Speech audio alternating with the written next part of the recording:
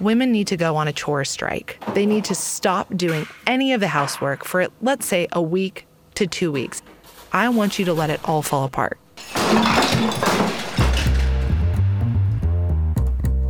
Chores. Somebody has to do them, but everyone would prefer that it was someone else.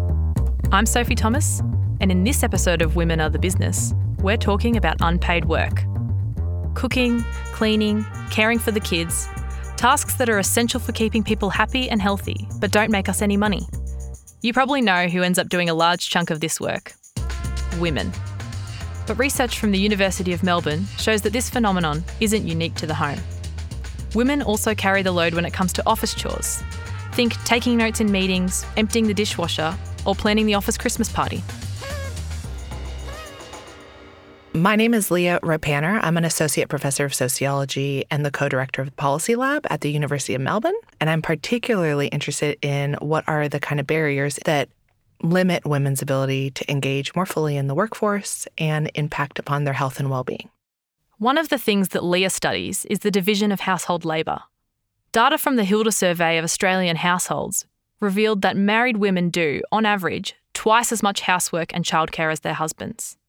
The good news is that since 2002, women are actually doing about an hour less of housework each week, and men are doing an hour more. But it looks like it's going to take a very, very long time for men and women to do equal amounts. One of the things we found is that, yes, millennial men are spending more time in housework, but they're spending 7 minutes more per day. Okay, that's not enough, right? If women are spending an hour more per day and men, this next generation, have increased their time by 7 minutes, that's not nothing, but it is not enough to close the gender gap. And what you're seeing over time, in fact, is that this gender gap is remaining pretty stable, pretty stagnant, and that it will take, say, 100 years at current rates to really close this gap. Before we go on, let's get something out of the way. Men do more paid work on average, which in turn means they have higher incomes and often greater opportunities for career progression. And they do take part in housework. But rather than cleaning the bathroom, the data shows they are more likely to do outdoor tasks like mowing a lawn or fixing the letterbox, tasks that are stereotypically seen as masculine. They're also not usually essential for the survival of your home and often more enjoyable. You're saying, okay, here are some tasks that you do as a man, and you can do them at your leisure, and you can do them on the weekends, and you can do them when you want to do them. That is a different intensity around tasks that are essential, really, right? It's often the essential tasks that fall to women. You cannot not feed your child for 4 weeks, right? That is just the fact. You cannot not grocery shop for 4 weeks or not do that kind of routine task because people will die. So how does this gap come about? It starts when couples move in together. Housework is most equal between men and women when no one is living together. This makes sense, right? Because there's no one in the home to pick up after each other. You're responsible for your own house. Once heterosexual couples move in together, you start to see that housework becomes more gendered. Women assume a larger share of the housework and men do less. When people have babies, you see that housework goes up for everybody, right? So men do more, but women do significantly more. So I often say to my undergraduates, if you are going to partner with someone the minute you move in, and you're going to do all these lovely things for them to show that you love them. You're going to cook them breakfast in bed. You're going to clean up. You're going to pick up your socks. You're going to make sure their laundry is neat and folded and they have this beautiful space to come home to. If you are going to do that, be prepared to do that for the entire duration of your relationship. These are the norms that are going to get set. That's what the data shows, right? They are going to get set and they're only going to worsen when you have kids. But even more interesting is what happens to women who earn more than their male partners. There is this tipping point where women become breadwinners, they start to do more. So couples have the most equal division of housework when they contribute equally to the finances. That's where you see the most equal divisions. If women earn less, they do more. If women earn more, they do more. Let's pause for a moment and step away from the house, because the same kind of things we see in household chores are happening in workplaces too. So my name is Recalde. I'm a lecturer in the Department of Economics at the University of Melbourne. And I am an experimental and behavioral economist. A lot of the work that I'm working on right now focuses on how to close gender gaps in the labour market. Maria studies tasks in the workplace that have to be done but don't contribute to career progression. Things like taking notes in meetings, serving on a committee, or doing pro bono work in a law firm. Like cooking and cleaning at home, someone has to do these chores. And just like at home, usually that person is a woman. How does this happen? Maria's team created an experiment in their lab to find out. We came up with a group task where we bring 3 people into the lab to interact via computer terminals. Essentially, they have a screen with a red button in front and a timer. And you have 120 seconds to decide whether or not you're going to click a button. The timer is counting back. If you click the button, you earn $1.25. Everybody else in your group earns $2. If nobody clicks the button, you earn $1. It's clear that you prefer somebody else to click the button, right? So you get the $2. But if you're sure nobody else will step up, you're actually perfectly okay doing it yourself because $1.25 is better than $1. What Maria found is that women are more likely than men to push the button. They're nearly 50% more likely to volunteer. And if you introduce a person who can ask someone else to do the task, just like a manager, women get 44% more requests. And to top it all off, women are 50% more likely to say yes. Basically, more women volunteer and more women get asked. More women say yes to doing office chores. The same thing happens outside the lab, such as in the university committees that Maria studied. Out of 3,000 plus faculty members, 7% of women volunteer, 2.6% of men volunteer for committee service. So even though only 25% of faculty members are women in that university in that year, women represent 38% of committee members. Do you think that there is a link between this work that we do in the office, but then also the work that women do at home? Yeah, definitely. So theoretically, the decision environment is very similar. So we all want the task to be performed, but we all prefer somebody else to do it. There are tons of tasks like that at home related to housework that have exactly the similar flavor. So think about who does the dishes. Okay, one person needs to do the dishes. We don't all need to do the dishes at home. Who does the dishes? A lot of the time, at least in my experience, it's women. When men go on trips or live alone or have, live with housemates who are all men, they're perfectly okay doing the dishes. They can do the dishes themselves. Yet in equilibrium, in this mixed gender environment at home with mothers and fathers and siblings, it can be that women end up doing the dishes. And the same thing can happen in who calls the plumber, who calls the bank and fixes the credit card problem, right? There's a lot of little things where you need one person to do a task. There's no special skill required. And who ends up doing these types of tasks? It can be women. So women do more chores at home and in the workplace. Part of the problem is that we don't place a monetary value on this labour, despite the fact that this work underpins our economy. One of the things that's missing in conceptualizing unpaid work is the way in which unpaid work really supports paid labor. So part of the reason why workers and children at home are able to show up and have an effective day, have lunches packed, clean clothes on, is in part because there's all this unpaid work being done at the home. So we assume that there's a certain amount of work that we need to be functional adults, functional children, functional members of society. And this work is often done by women. How does the amount of unpaid work that they do, how does it negatively impact on their career? Okay. Unpaid work is intrinsically linked to paid work. And I think the way in which you can see this clearly is what happens when the unpaid work becomes so big that you have to figure out what you're going to do about it. So what the data shows is that, okay, so you can imagine that women's labor force participation remains pretty much constant, almost on parity to men. But once you have kids, this is where you start to see the clear divide, right? That you start to see that actually women are much more likely to drop out, reduce, start working from home, start their own businesses. And this is in part because the unpaid work becomes so large And there is no effective policy solution to take on that work. Women reduce their employment at this very critical period of time in which they're building their careers. They're on an upward swing in terms of their trajectory. Their fertility and their careers are escalating at exactly the same time. The result of that is they have this big burden that comes in. They step out of the labor market, and it's harder for them to re-step back in, especially if they have multiple children, so they'll have long gaps in employment. That's problematic because skills deteriorate, connection to employers deteriorate, and workplaces move quite quickly. It's also problematic because it reduces their ability to invest in superannuation. So they have a triple ping, right? They're not able to invest in their superannuation. They're not climbing the corporate ladder, giving them higher wages.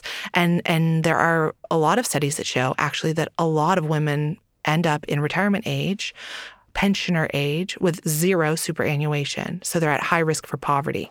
The burden of unpaid household labour stacks the deck against women throughout their lives. And what about those office chores?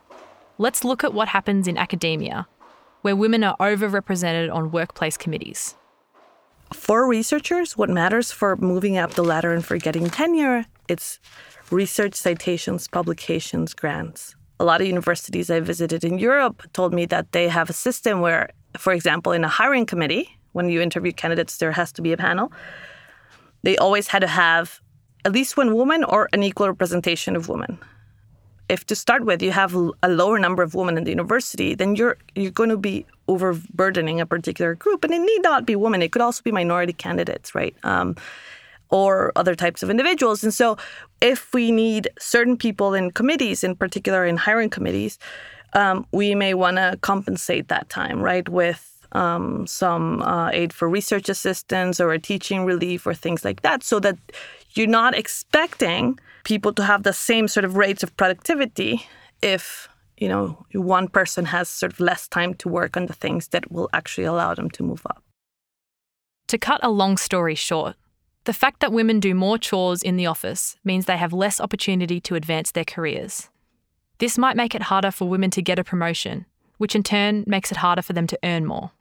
Throw in the effect of having a baby, and you can see how chores might contribute to the wage gap, or having less women in leadership roles.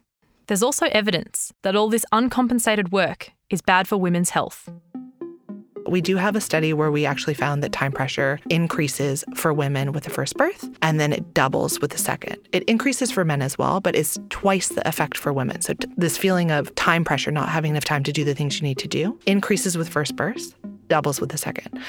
This increased time pressure associated with children that is disproportionately shared by women or mothers explains their lower mental health.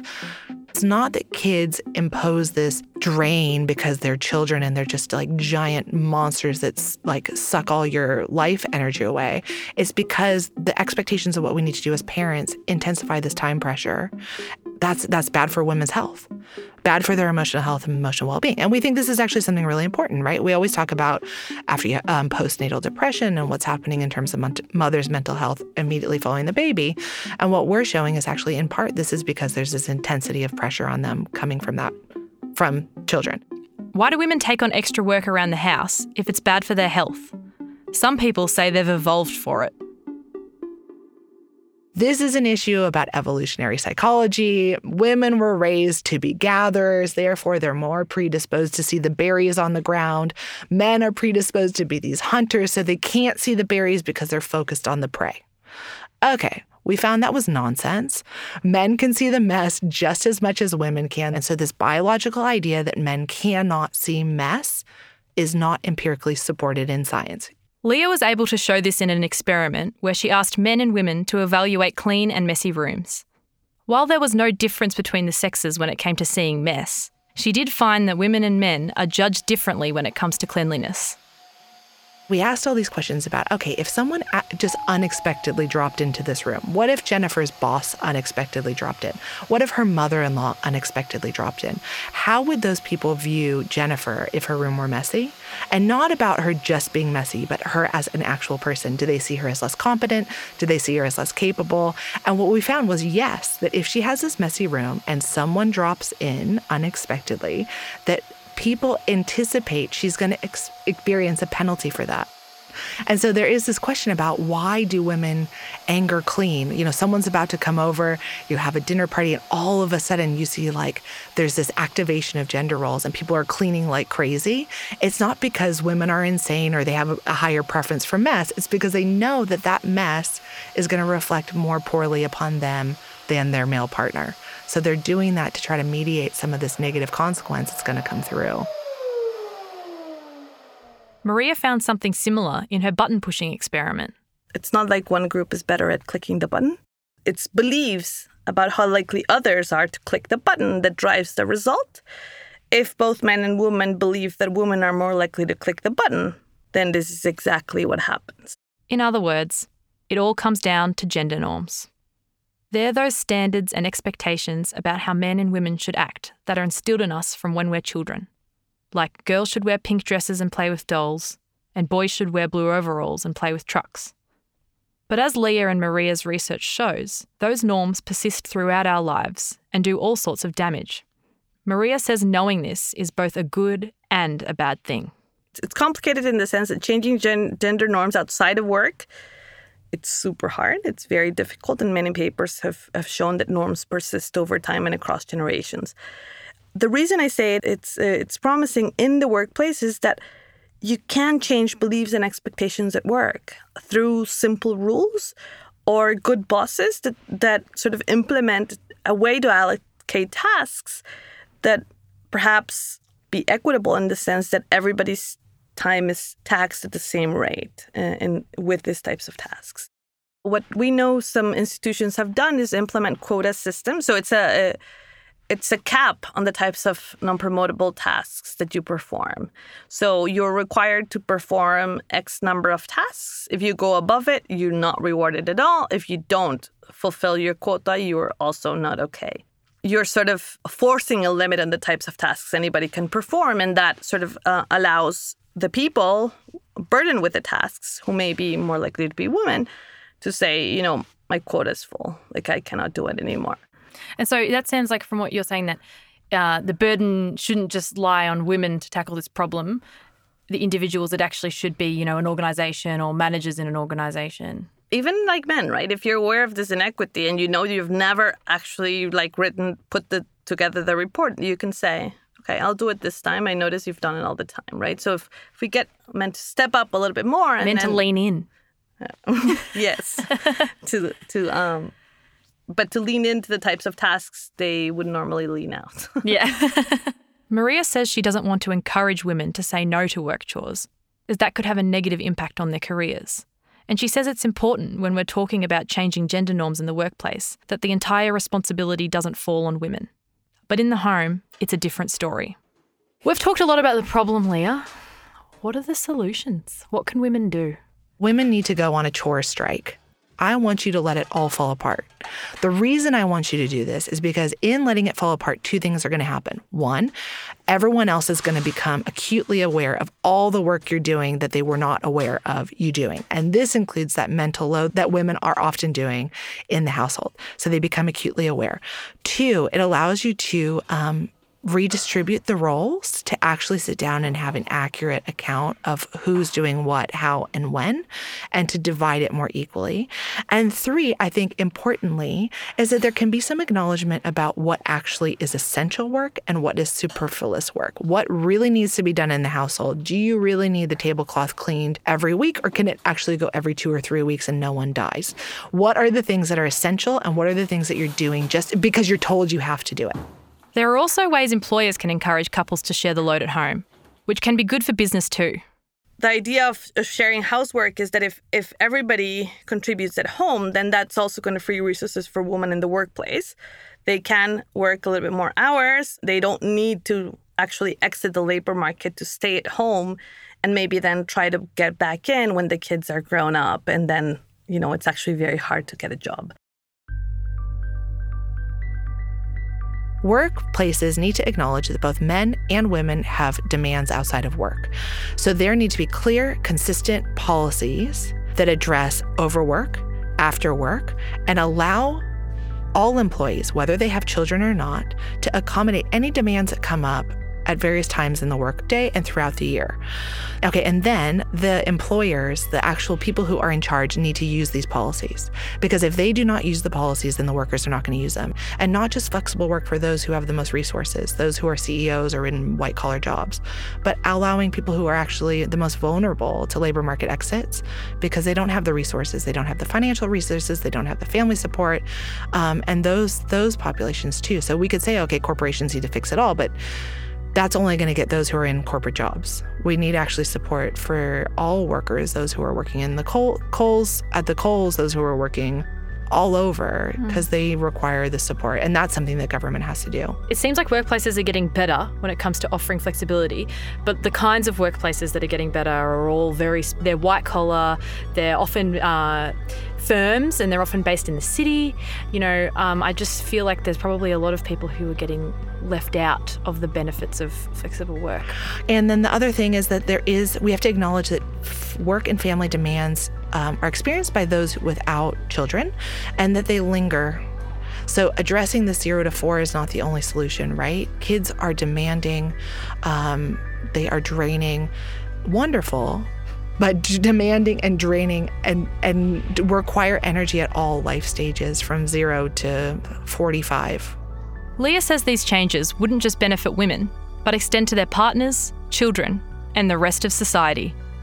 It is important to note that men have caregiving responsibilities as well. So these policies are actually, although often targeted towards women, this idea we don't want to lose our human capital through women, that what it actually does is it isolates men to carry that burden alone, and it makes them nervous about using these policies, and it makes it seem like this is just a woman's problem that we need to solve for women. It's not a woman's problem. This is actually an everyone problem. So it's important to stop thinking about gender equality as being about women, but gender equality is about creating healthy societies. Oh, beautiful. Like yeah. That dang. Nailed it.